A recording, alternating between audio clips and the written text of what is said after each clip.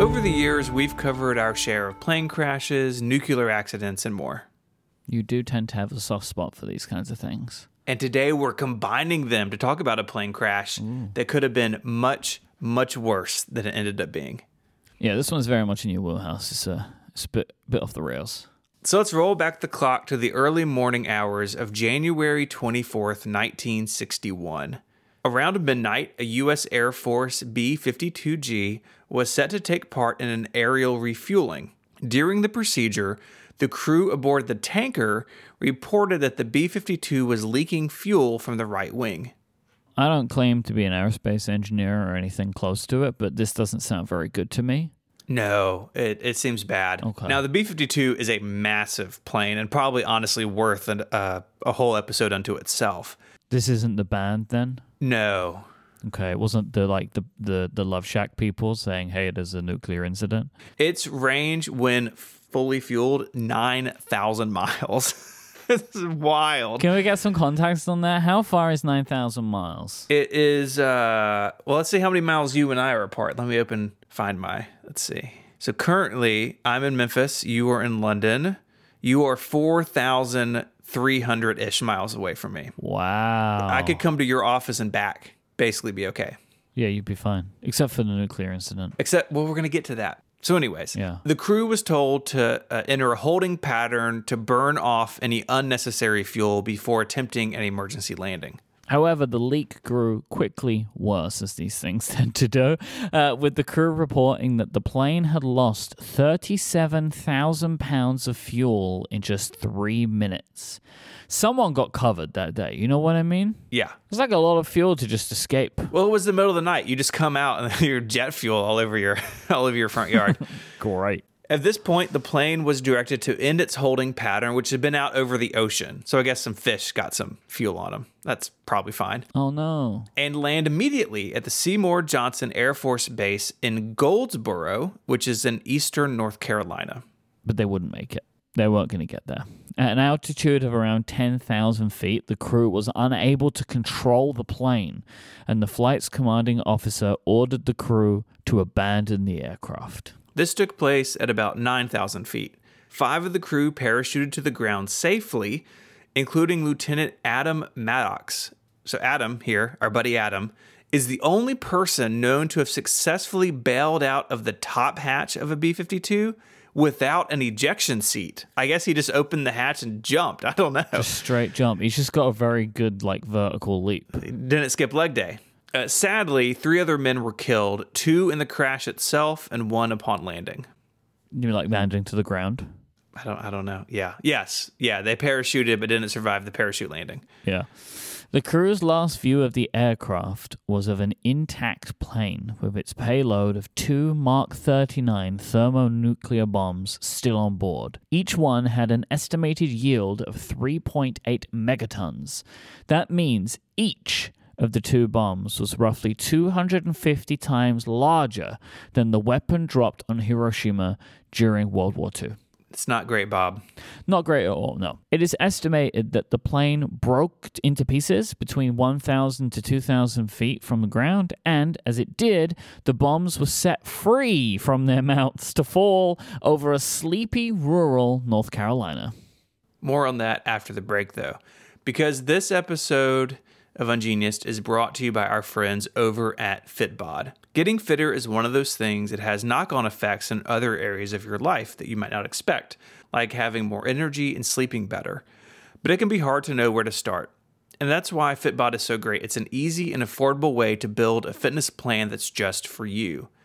Fitbod's algorithm learns about you, your goals, and your training ability, creating a custom dynamic program based on your experience and any equipment you may have. This is all in an app that makes it incredibly easy to learn how to perform each exercise. It's actually one of my favorite features in the app is for each move, you get videos from a couple different angles so you can see what you're supposed to be doing. Everyone's fitness path is different. Fitbod uses data to make sure they customize things exactly to suit you. Their powerful technology understands your strength training ability, studies your past workouts, and adapts your available gym equipment. So if you have a home gym like I do and you buy something new or maybe you're traveling and have access to stuff at a hotel or something, you can just tell Fitbod what you have available to you, and it rebuilds your training plan, not only to maximize fitness gains, but also to take advantage of the equipment at your disposal. Overworking some muscles while underworking others can negatively impact results. That's why Fitbod tracks muscle fatigue and recovery to design well-balanced workouts. The app is really simple to use. It has over 1,400 HD video tutorials shot from multiple angles, like I said. It makes learning each exercise a breeze. And it integrates with the Apple Watch, Wear OS smartwatches, and apps like Strava, Fitbit, and Apple Health. I've been using Fitbod for a couple of years now, and I really do like it. I can see in my workouts how I've progressed over the time that I've used it. And it's really helped me also flesh out my home gym, because I know if I buy something new or get something for the home gym that I can incorporate it really easily. Personalized training of this quality can be expensive, but Fitbod is just $12.99 a month or $79.99 a year. But you can get 25% off your membership by signing up at fitbod.me/ungeniused. So go now and get your customized fitness plan, fitbod.me/ungeniused, and you'll get 25% off your membership. Our thanks to Fitbod for their support of the show and all of Relay FM. The first of the two bombs was found intact, standing upright, with its parachute deployed and entangled in a tree's branches. The parachute being deployed, whilst sounds like, oh, it helped itself down to the ground, is a major red flag that the accident had then caused at least part of the bomb's arming mechanisms to become activated. Like, the parachute is a bad thing. Right. So they have this sequence, and if the parachute comes out, we're already pretty far into the sequence. It thinks it's on its way to do its job, you know? Yeah, not to farmland over sleepy North Carolina. Early reports were that this bomb was in no danger of exploding, with a U.S. Department of Defense spokesperson going as far as saying as it was unarmed. However, the government's internal report about the accident surfaced in 2013, and it revealed that a single switch out of the 4 required for detonation was in its safe position.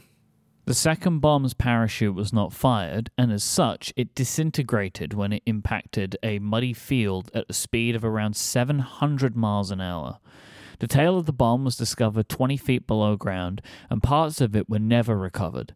Like the first bomb, some of its safety switches were armed when discovered. After working to excavate the wreckage for some time, it was decided that full removal was not feasible, as the underground pits they had to dig kept flooding. The core, which contained the nuclear material, was found and removed, and the United States Army Corps of Engineering purchased a 400-foot easement around the crash site. This site is still visible on Google Maps today. There's a link in the show notes. It's this field with a clump of trees in the middle of it, with the wreckage remaining some 180 feet underground. Yeah, it's just kind of like an expanse of nothing, right? Like, you'd never even know. But if you're looking for it, it's just off Big Daddy's Road. I love America, man. Is that near Scrub Daddy Lane? Probably. As we said before, these bombs were serious business, with 250 times the power of the Hiroshima bomb. Had they gone off, each one would have killed every living thing in an 8.5-mile radius. That would not have been good for Big Daddy. No. In a now declassified 1969 report titled Goldsboro Revisited, nuclear safety expert Parker Jones wrote that a single rudimentary low-voltage switch was all that kept the world from what would have been a massive nuclear accident. Jones went on to write that the Mark 39 nuclear weapon did not include adequate safety equipment to be transported by air, and that a single short circuit during the plane's breakup or the bomb's impact on the ground could have easily set one or both of them off, and that no matter how much debate would take place, quote, no one will ever know why the bombs failed to explode. Other experts have written that the bombs weren't as close to exploding as Jones reported, and that if they had gone off, it was possible that it would have been a partial detonation, not releasing its entire nuclear yield. Oh, good. Just a little. Just a smidge. Just a small nuclear accident. Yeah. Not good. No, not at all. In June of 2012, the state of North Carolina installed a historical road marker 3 miles from the crash site with the heading Nuclear Mishap. And this isn't the only close call that nations have had with nuclear warheads. That's a story for another time. Indeed. Isn't it wild that these things can hit the ground at such a speed from such a height and just not explode?